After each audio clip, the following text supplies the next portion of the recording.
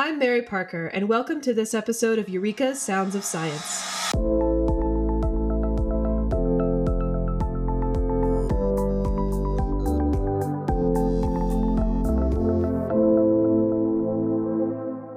Gene therapy is still in its early stages. Since the field is new but booming, the issue of manufacturing has become more crucial.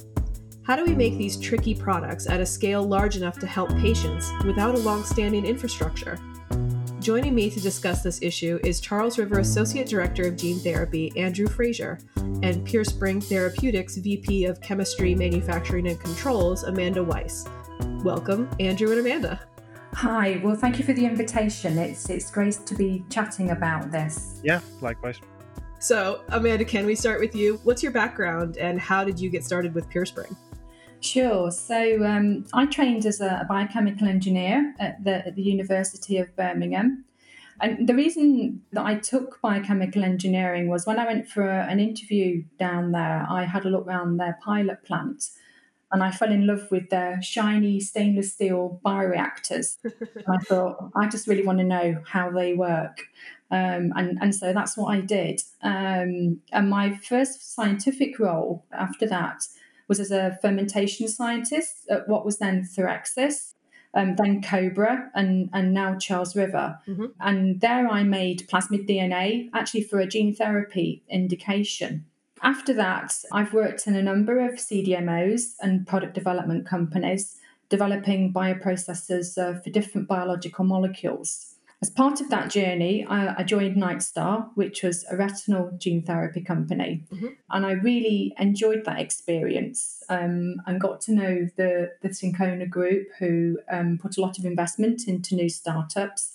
And when the opportunity came along to join another gene therapy, Purespring, I jumped at the opportunity. So did you figure out what those bioreactors do?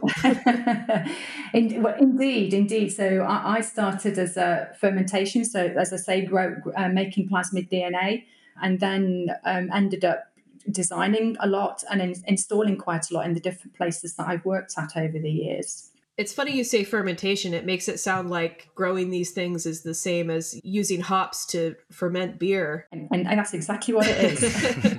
That's pretty cool. Yeah, so that's the sideline. Yeah, absolutely. So what does Purespring do? So we are a gene therapy company and we are leading a revolution in the treatment of chronic kidney diseases. Mm-hmm. The company was founded on the pioneering research from Professor Moin at the University of Bristol. Mm-hmm. He's also Purespring's scientific founder. Did you know that there's about 840 million people globally that suffer from chronic kidney disease? I did not. There's been a real lack of innovation in the treatment of kidney diseases. You're leaving lots and lots of people with an unmet need. And as we know, many people who have those diseases end up on dialysis. Mm-hmm. And when that fails, it's down to transplantation. And when that fails, it fails, So we're really on a mission here to try and do something about this. And that's exactly what we want to do. We want to stop and reverse and cure these chronic diseases and really make a difference to those patients that are suffering from kidney disease. That's awesome. Andrew, over to you. Can you tell me about your background? Sure. Yeah, of course. So my background is in biochemistry, and actually, it's interesting to hear Amanda talking about big shiny bioreactors. That was kind of how I started as well. I was quite lucky that during my PhD at Queen's in Belfast in Northern Ireland, we had a reasonably large-scale pilot facility, actually, so about 150-litre stainless steel fermenter, and we used that to produce biocatalysts, and that's kind of what I looked into in my PhD, and that kind of give me a really good kind of introduction to what goes on with industrial processing, and particularly like upstream fermentation and that type of thing. So quite a similar kind of I guess start to what Amanda had. I held a role where I worked as a knowledge transfer KTP associate, so kind of transferring knowledge between academia and industry. Working with a CDMO in Northern Ireland, we started up a kind of a spin out business on biocatalysis and launched some products through that. So again, really kind of wide exposure to different elements within biologics and biopharmaceuticals. I actually joined Cobra Biologics in 2015 as a process development scientist, and really since then I've held a number of different roles within plasmid DNA manufacturing, and eventually, got to where I am today as part of Charles River's gene therapy CDMO business. My current role, I work very closely with our commercial and operations teams, focusing on our plasmid service offering. You both mentioned the bioreactors, which makes me think that more companies who are hoping to invest in the future talent pool should invite schools to come tour their facilities and show off all their most impressive equipment. It's a good way to get kids interested in science. Absolutely. I think until they actually see what's involved, Hmm. you just don't appreciate it. You can't appreciate that from a textbook or a piece of paper, getting there and having a look. Yeah. As I say, that's what clinched it for me. Yeah. It doesn't help that most of the pictures in the textbooks are like stock photos of scientists playing with colored water in beakers, and that doesn't seem very fun. But you show them a big shiny machine, and then kids are way into it. So, Yeah, definitely. And that was definitely my experience as well. I remember kind of getting into research and, getting exposed to that side Yeah. of it, all really small stuff on the bench, typically Yeah. pipetting little small volumes that you can barely see. But yeah, it wasn't really mhm. until I got to the big stuff that I got really excited about Yeah. it. And, yeah. Totally. That totally makes sense. So, Andrew, how are plasmids used in gene therapy manufacturing? Sure. If we look at major uses of plasmid, we can see that it can be used on its own as a direct therapeutic in the case of a drug product. So this would be for things like naked DNA therapies or plasmid vaccines. But I guess the really important one, and the one that we actually do a lot of work around at Charles River currently, is the role of plasmid as a critical starting material for onward processing. And this can be, for a range of different applications. I guess some of the most common ones that we see are where plasmids are used as transfection reagents for viral vector production. Hmm. So that would be in the case of AAV, adeno-associated virus, or for LVV, lentivirus production, are two of the really big ones within gene therapy and cell therapy, but also as template for messenger RNA production. So, and I guess, if we think about, how they're used and their function and the function of plasmids within these applications, they carry genetic information, and this ultimately, defines the characteristics of the final drug product, and that is, I guess, irrespective of application. So we think about plasmids, it is very critical to have, a very safe and reliable and also cost effective Hmm. kind of supply to deliver effective treatments to patients. I was talking with somebody else for a different interview the other day, and they mentioned something about how the gene therapies, there's like a limit to the size of the DNA that can be delivered in the drug. And I just thought that was interesting. Do you happen to know what the limiting factor is on that? I'm not going to quote numbers off the top of my head, but yeah, I mean, depending on the different vector that's used, and they all have different packaging capacities. So it kind of does, I guess, lend itself to this theme around complexity within advanced therapies. You're absolutely right, Mary. So we work with AAV, and there is a packaging capacity. So that packaging capacity could limit some of the applications that you want to develop.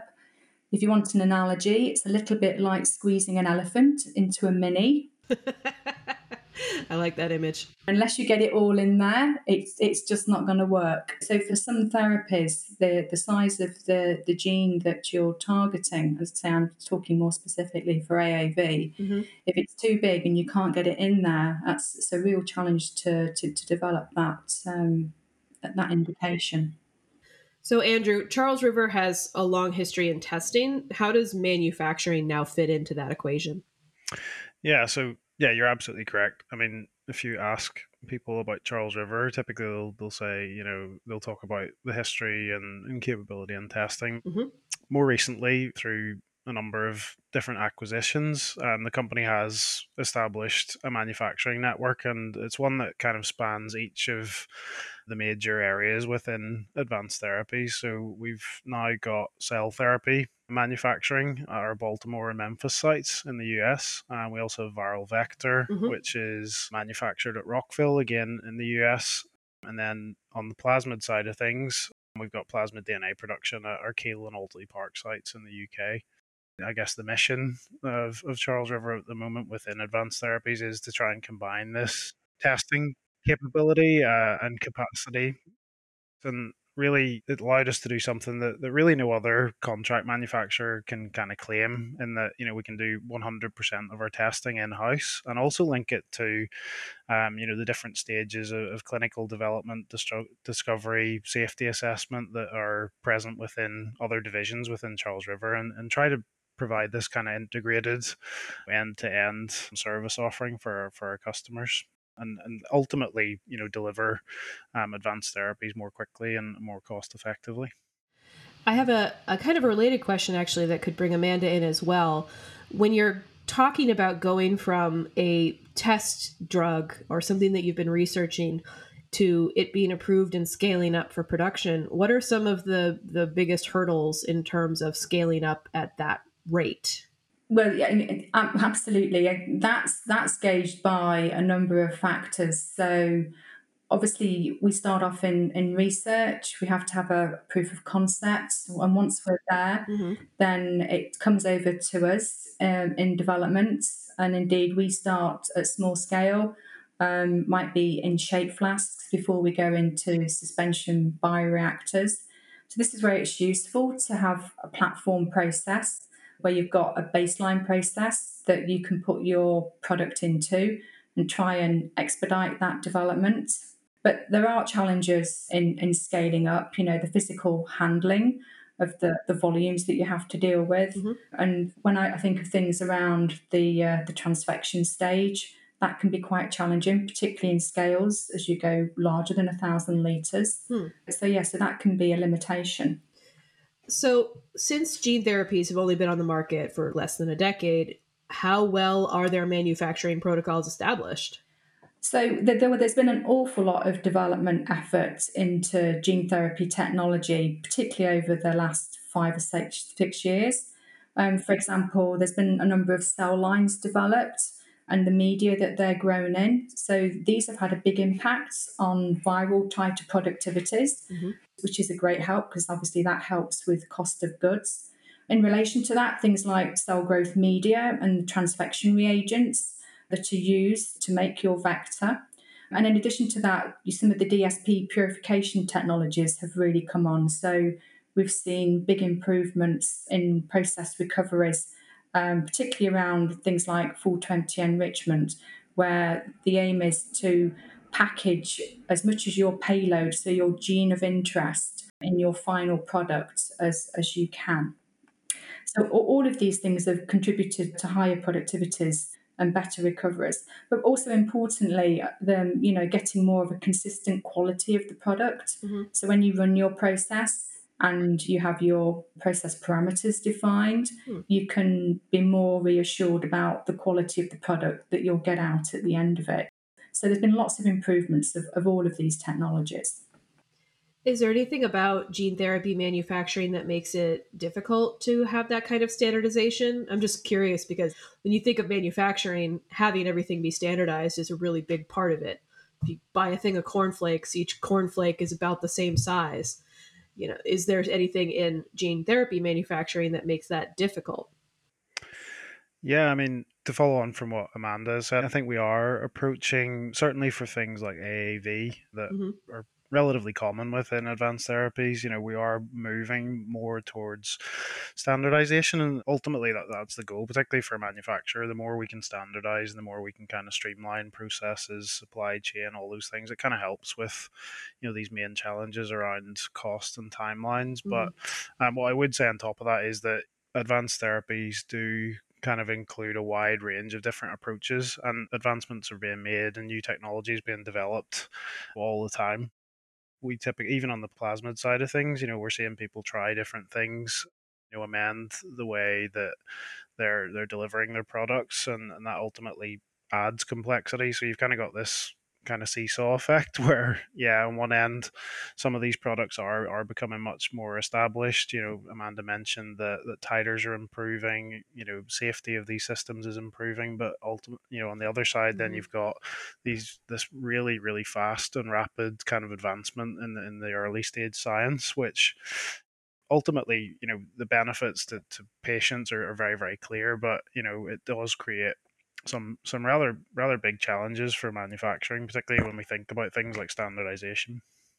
So, from each of your perspectives, can you see any bottlenecks or roadblocks to expanding gene therapy manufacturing?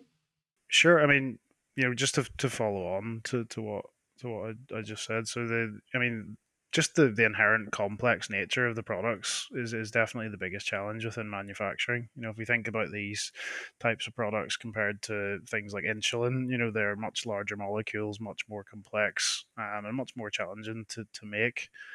I think when we talk about bottlenecks and roadblocks and kind of expanding manufacturing, Hmm. what's probably even further behind the science and even the manufacturing, or in terms of maturity, are probably the healthcare funding and reimbursement systems that we have.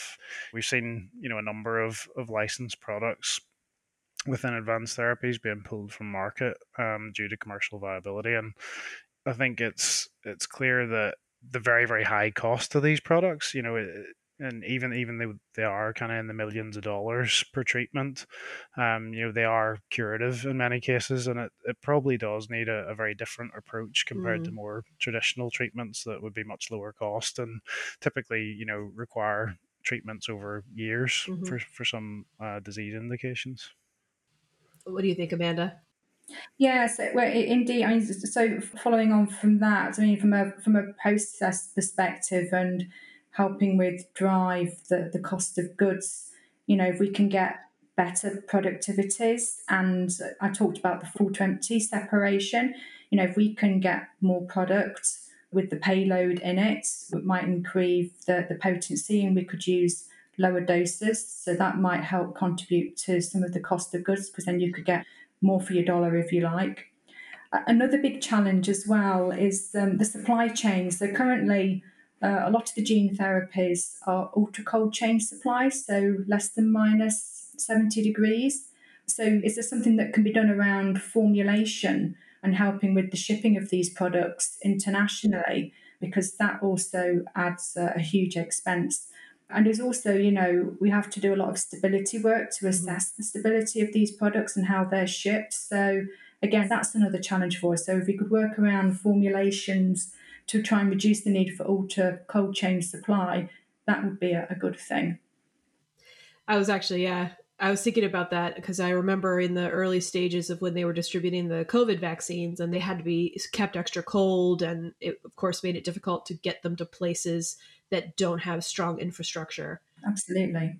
which is not the goal, obviously. You want these to be able to get to patients who need them wherever they are. And also working with the reg authorities as well, Mm-hmm. getting more regulatory guidance on acceptability of the products, to get a fast track approach, to work much more closely in the development with the regulators on these products so that they understand them better as well, Mm-hmm. to help with the regulatory authority release process. I think that's something that we need to do better on.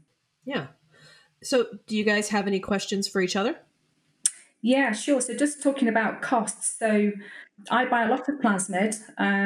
It's still very expensive. So Charles River being a plasmid supplier, Andrew, what are you guys doing trying to improve on that?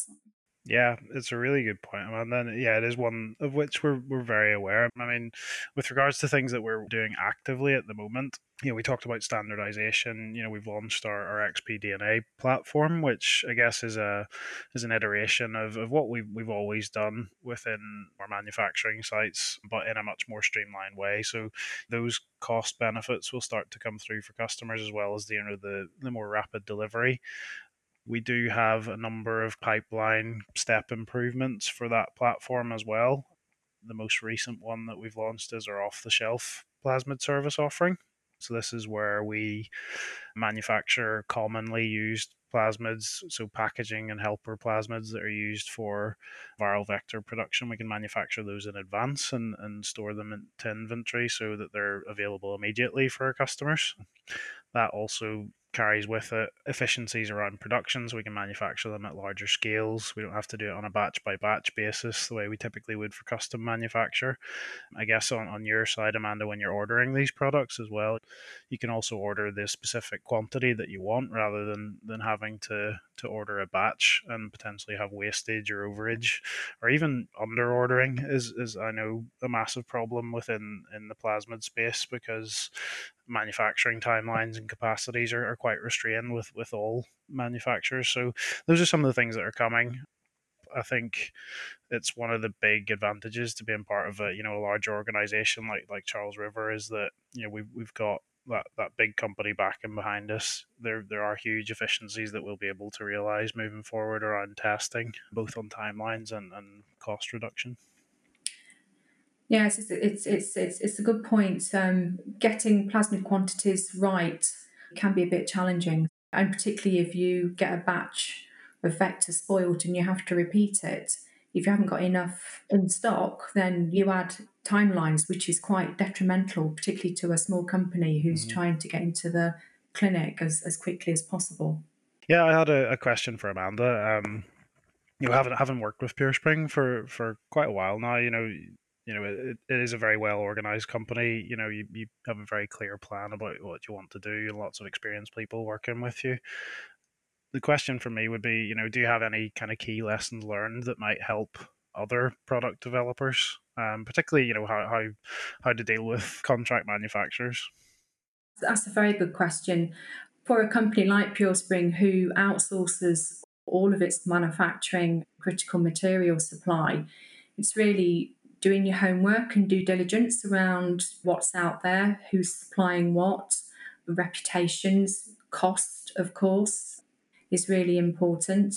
But once you've identified that, it's really working with your CDMO, not as a contractor, but as a partner, because your success is only going to be dependent on their success. So it's something that I've found, that we don't sign a contract and hand it over to our supplier and go, here you go, let me know when it's finished. That is just a recipe for disaster. It's really about building a partnership, building a joint project team, them understanding what you need, when you need it, being open to them about indications. Often a lot of people who end up manufacturing the goods don't really understand what the final product's being used for. So we've been on site to give seminars about the indications that we're treating and how important their role is in providing and helping us with that solution. Having clear defined goals of where you want to be and when you want to be there. So that relationship is really important to our success. Well, thank you both so much for joining me. I really appreciate your insight into this topic. I find the manufacturing aspect of this really interesting, so I definitely especially appreciate that. No, thank you. Thank you for your time. It was nice to speak with you both. Yeah, thank you.